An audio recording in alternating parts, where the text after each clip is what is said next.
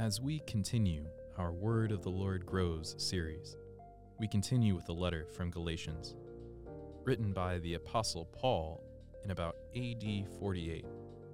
It was addressed to Christians living in Galatia, a Roman province in Asia Minor, modern-day Turkey, where Paul had established churches in various cities in Galatia.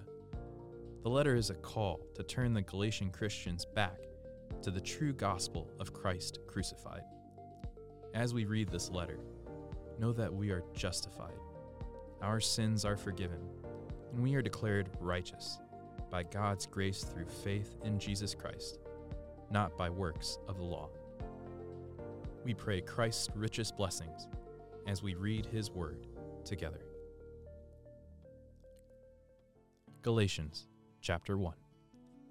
Paul, an apostle, sent not from men nor by a man, but by Jesus Christ and God the Father, who raised him from the dead, and all the brothers and sisters with me, to the churches in Galatia, grace and peace to you from God our Father and the Lord Jesus Christ, who gave himself for our sins to rescue us from the present evil age, according to the will of our God and Father, to whom be glory forever and ever. Amen. I am astonished that you are so quickly deserting the one who called you to live in the grace of Christ, and are turning to a different gospel, which is really no gospel at all. Evidently, some people are throwing you into confusion and are trying to pervert the gospel of Christ. But even if we or an angel from heaven should preach a gospel other than the one we preach to you, let them be under God's curse. As we have already said, so now I say again, if anybody is preaching to you a gospel other than what you accepted, let them be under God's curse. Am I now trying to win the approval of human beings or of God? Or am I trying to please people? If I were still trying to please people, I would not be a servant of Christ. I want you to know, brothers and sisters, that the gospel I preached is not of human origin. I did not receive it from any man, nor was I taught it. Rather, I received it by revelation from Jesus Christ. For you have heard of my previous way of life in Judaism, how intensely I persecuted the church of God and tried to destroy it. I was advancing in Judaism beyond many of my own age among my people, and was extremely zealous for the traditions of my fathers. But when God, who set me apart from my mother's womb and called me by his grace, was pleased to reveal his Son in me, so that I might preach him among the Gentiles, my immediate response was not to consult any human being. I did not go up to Jerusalem to see those who were apostles before I was, but I went into Arabia. Later, I returned to Damascus. Then after 3 years, I went up to Jerusalem to get acquainted with Cephas and stayed with him 15 days. I saw none of the other apostles, only James, the Lord's brother. I assure you before God that what I am writing you is no lie. Then I went to Syria and Cilicia. I was personally unknown to the churches of Judea that are in Christ. They only heard the report. The man who formerly persecuted us is now preaching the faith he once tried to destroy, and they praise God because of me. Galatians chapter 2. Then after 14 years, I went up again to Jerusalem, this time with Barnabas. I took Titus along also. I went in response to a revelation and, meeting privately with those esteemed as leaders, I presented to them the gospel that I preach among the Gentiles.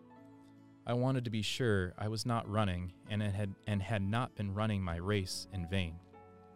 Yet not even Titus, who was with me, was compelled to be circumcised, even though he was a Greek. This matter arose because some false believers had infiltrated our ranks to spy on the freedom we have in Christ Jesus and to make us slaves. We did not give in to them for a moment, so that the truth of the gospel might be preserved for you. As for those who were held in high esteem, whatever they were makes no difference to me. God does not show favoritism. They added nothing to my message. On the contrary, they recognized that I had been entrusted with the task of preaching the gospel to the uncircumcised, just as Peter had been to the circumcised. For God, who was at work in Peter as an apostle to the circumcised, was also at work in me as an apostle to the Gentiles. James, Cephas, and John, those esteemed as pillars, gave me and Barnabas the right hand of fellowship when they recognized the grace given to me. They agreed that we should go to the Gentiles, and they to the circumcised. All they asked was that we should continue to remember the poor, the very thing I had been eager to do all along. When Cephas came to Antioch, I opposed him to his face, because he stood condemned. For before certain men came from James, he used to eat with the Gentiles. But when they arrived, he began to draw back and separate himself from the Gentiles, because he was afraid of those who belonged to the circumcision group. The other Jews joined him in his hypocrisy, so that by their hypocrisy, even Barnabas was led astray. When I saw that they were not acting in line with the truth of the gospel, I said to Cephas in front of them all, "You are a Jew, yet you live like a Gentile and not like a Jew. How is it, then, that you force Gentiles to follow Jewish customs? We who are Jews by birth and not sinful Gentiles know that a person is not justified by the works of the law, but by faith in Jesus Christ. So we too have put our faith in Christ Jesus, that we may be justified by faith in Christ, and not by the works of the law. Because by the works of the law, no one will be justified. But if, in seeking to be justified in Christ, we Jews find ourselves also among the sinners, doesn't that mean that Christ promotes sin? Absolutely not. If I rebuild what I destroyed, then I really would be a lawbreaker. For through the law I died to the law, so that I might live for God. I have been crucified with Christ, and I no longer live, but Christ lives in me. The life I now live in the body, I live by faith in the Son of God, who loved me and gave himself for me. I do not set aside the grace of God, for if righteousness could be gained through the law, Christ died for nothing." Chapter 3. You foolish Galatians, who has bewitched you? Before your very eyes, Jesus Christ was clearly portrayed as crucified. I would like to learn just one thing from you. Did you receive the Spirit by the works of the law, or by believing what you heard? Are you so foolish? After the beginning by means of the Spirit, are you now trying to finish by means of the flesh? Have you experienced so much in vain? If it was really in vain. So again I ask, does God give you his Spirit and work miracles among you by the works of the law, or by your believing what you heard? So also Abraham believed God, and it was credited to him as righteousness. Understand then that those who have faith are children of Abraham. Scripture foresaw that God would justify the Gentiles by faith and announce the gospel in advance to Abraham. All nations will be blessed through you.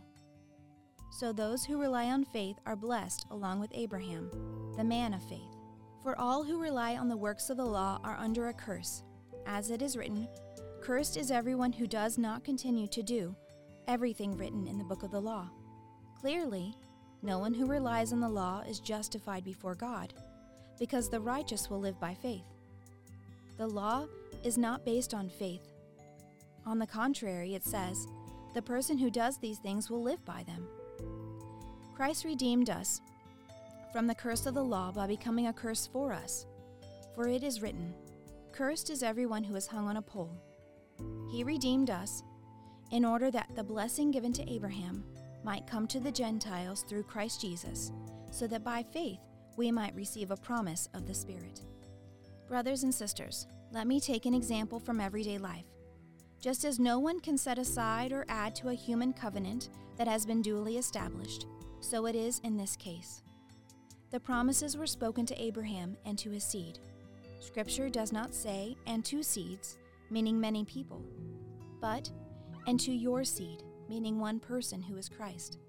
What I mean is this: the law, introduced 430 years later, does not set aside the covenant previously established by God.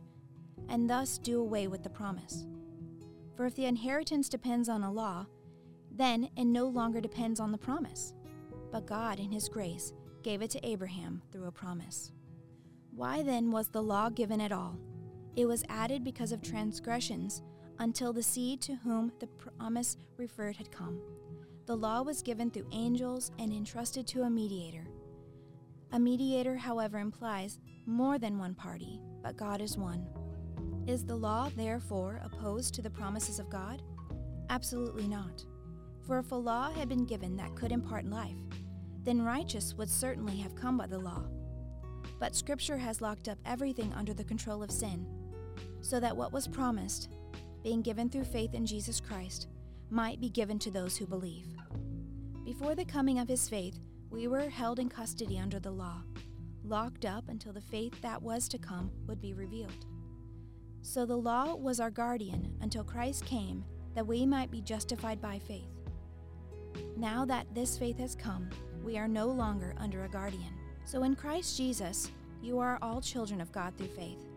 For all of you who were baptized into Christ have clothed yourself with Christ. There is neither Jew nor Gentile, neither slave nor free, nor is there male and female, for you are all one in Christ Jesus. If you belong to Christ, then you are Abraham's seed, and heirs according to the promise. Chapter 4. What I am saying is that as long as an heir is under age, he is no different from a slave, although he owns the whole estate. The heir is subject to guardians and trustees until the time set by his father. So also, when we were under age, we were in slavery under the elements of spiritual forces of the world. But when the set time had fully come, God sent His Son, born of a woman, born under the law, to redeem those under the law, that we might receive adoption to sonship. Because you are His sons, God sent the Spirit of His Son into our hearts, the Spirit who calls out, Abba, Father. So you are no longer a slave, but God's child, and since you are His child, God has made you also an heir. Formerly, when you did not know God, you were slaves to those who by nature are not God's.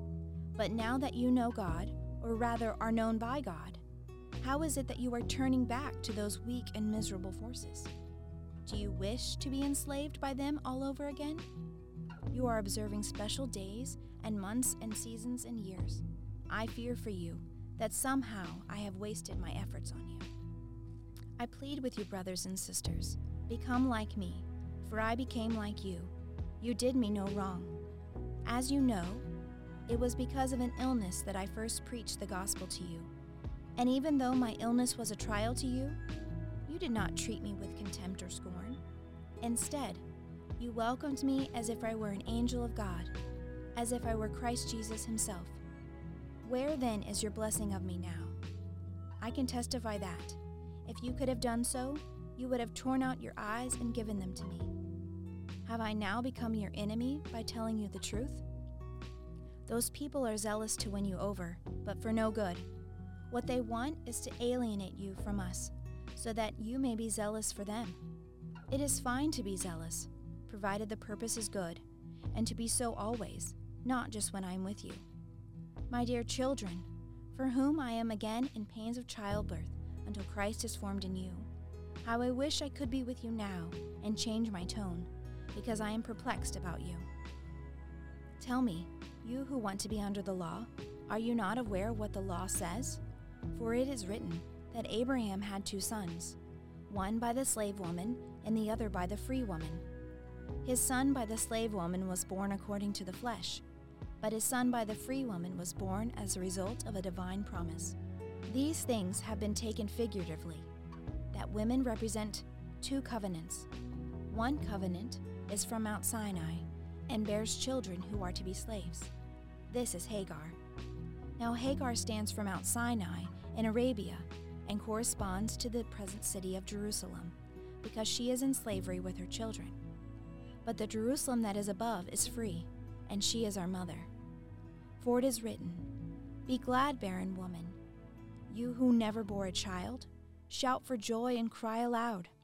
You who were never in labor, because more are the children of a desolate woman than of her who has a husband. Now you, brothers and sisters, like Isaac, are children of promise. At that time, the son born according to the flesh persecuted the son born by the power of the Spirit. It is the same now. But what does Scripture say? Get rid of the slave woman and her son? For the slave woman's son will never share in the inheritance with the free woman's son? Therefore, brothers and sisters, we are not children of the slave woman, but of the free woman. Galatians 5. It is for freedom that Christ has set us free.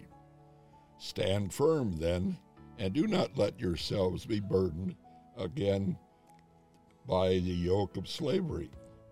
Mark my words, I, Paul, tell you that if you let yourselves be circumcised, Christ will be of no value to you at all. Again, I declare to every man who lets himself be circumcised that he is obligated to obey the whole law. You who are trying to be justified by the law have been alienated from Christ. You have fallen away from grace. For through the Spirit we eagerly await by faith the righteousness for which we hope. For in Christ Jesus neither circumcision nor uncircumcision has any value. The only thing that counts is faith expressing itself through love. You were running a good race. Who cut in on you to keep you from obeying the truth? That kind of persuasion does not come from the one who calls you. A little yeast works through the whole batch of dough. I am confident in the Lord that you will take no other view. The one who is throwing you into the confusion, whoever that may be, will have to pay the penalty. Brothers and sisters, if I am still preaching circumcision, why am I being persecuted? In that case, the offense of the cross has been abolished. As for those agitators, I wish they would go the whole way and emasculate themselves. You, my brothers and sisters, were called to be free, but do not use your freedom to indulge in flesh. Rather serve one another humbly in love. For the entire law is fulfilled in keeping this one commandment: love your neighbor as yourself. If you bite and devour each other, watch out that you may be destroyed by each other. So I say, walk by the Spirit, and you will not gratify the desires of the flesh. For the flesh desires what is contrary to the Spirit, and the Spirit what is contrary to the flesh. They are in conflict with each other, so that they are not to do whatever you want. But if you are led by the Spirit, you are not under the law. The acts of the flesh are obvious: sexual immorality, impurity, debauchery, idolatry, and witchcraft, hatred, discord, jealousy, fits of rage, selfish ambition, dissension, rancor, and envy, drunkenness, orgies, and the like. I warn you, as I did before, that those who live like this will not inherit the kingdom of God. But the fruit of the Spirit is love, joy, peace, forbearance, kindness, goodness, faithfulness, gentleness, and self-control. Against such things there is no law. Those who belong to Christ Jesus have crucified the flesh with its passions and desires. Since we live by the Spirit, let us keep in step with the Spirit. Let us not become conceited, provoking and envying each other. Galatians chapter 6. Brothers and sisters, if someone is caught in a sin, you who live by the Spirit should restore that person gently. But watch yourselves, or you may also be tempted. Carry each other's burdens, and in this way you'll fulfill the law of Christ. If anyone thinks they are something when they are not, they deceive themselves. Each one should test their own actions. Then they can take pride in themselves alone, without comparing themselves to someone else. For each one should carry their own load. Nevertheless, the one who receives instruction in the word should share all good things with their instructor. Do not be deceived. God cannot be mocked. A man reaps what he sows. Whoever sows to please their flesh, from the flesh will reap destruction. Whoever sows to please the Spirit, from the Spirit will reap eternal life. Let us not become weary in doing good, for at a proper time we will reap a harvest if we do not give up. Therefore, as we have opportunity, let us do good to all people, especially those who belong to the family of believers. See what large letters I use as I write to you with my own hand. Those who want to impress people by means of the flesh are trying to compel you to be circumcised. The only reason they do this is to avoid being persecuted for the cross of Christ. Not even those who are circumcised keep the law, yet they want you to be circumcised, that they may boast about your circumcision in the flesh.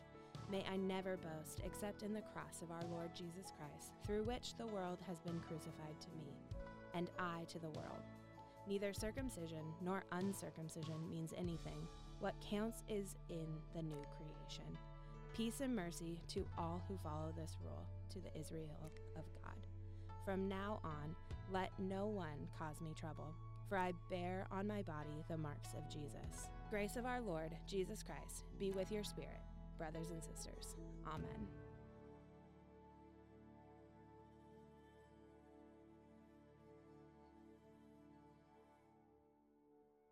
Thanks for listening. We encourage you to subscribe or follow this podcast so that you'll be notified of upcoming episodes. And please consider giving us a 5-star review. Both of these simple actions help to increase our reach and will encourage others to listen. Thanks again for joining us for St. John's The Word of the Lord Grows series. If you'd like to partner with us by offering a gift, or if you'd just like to learn more and stay connected, please visit stjohnsorange.org.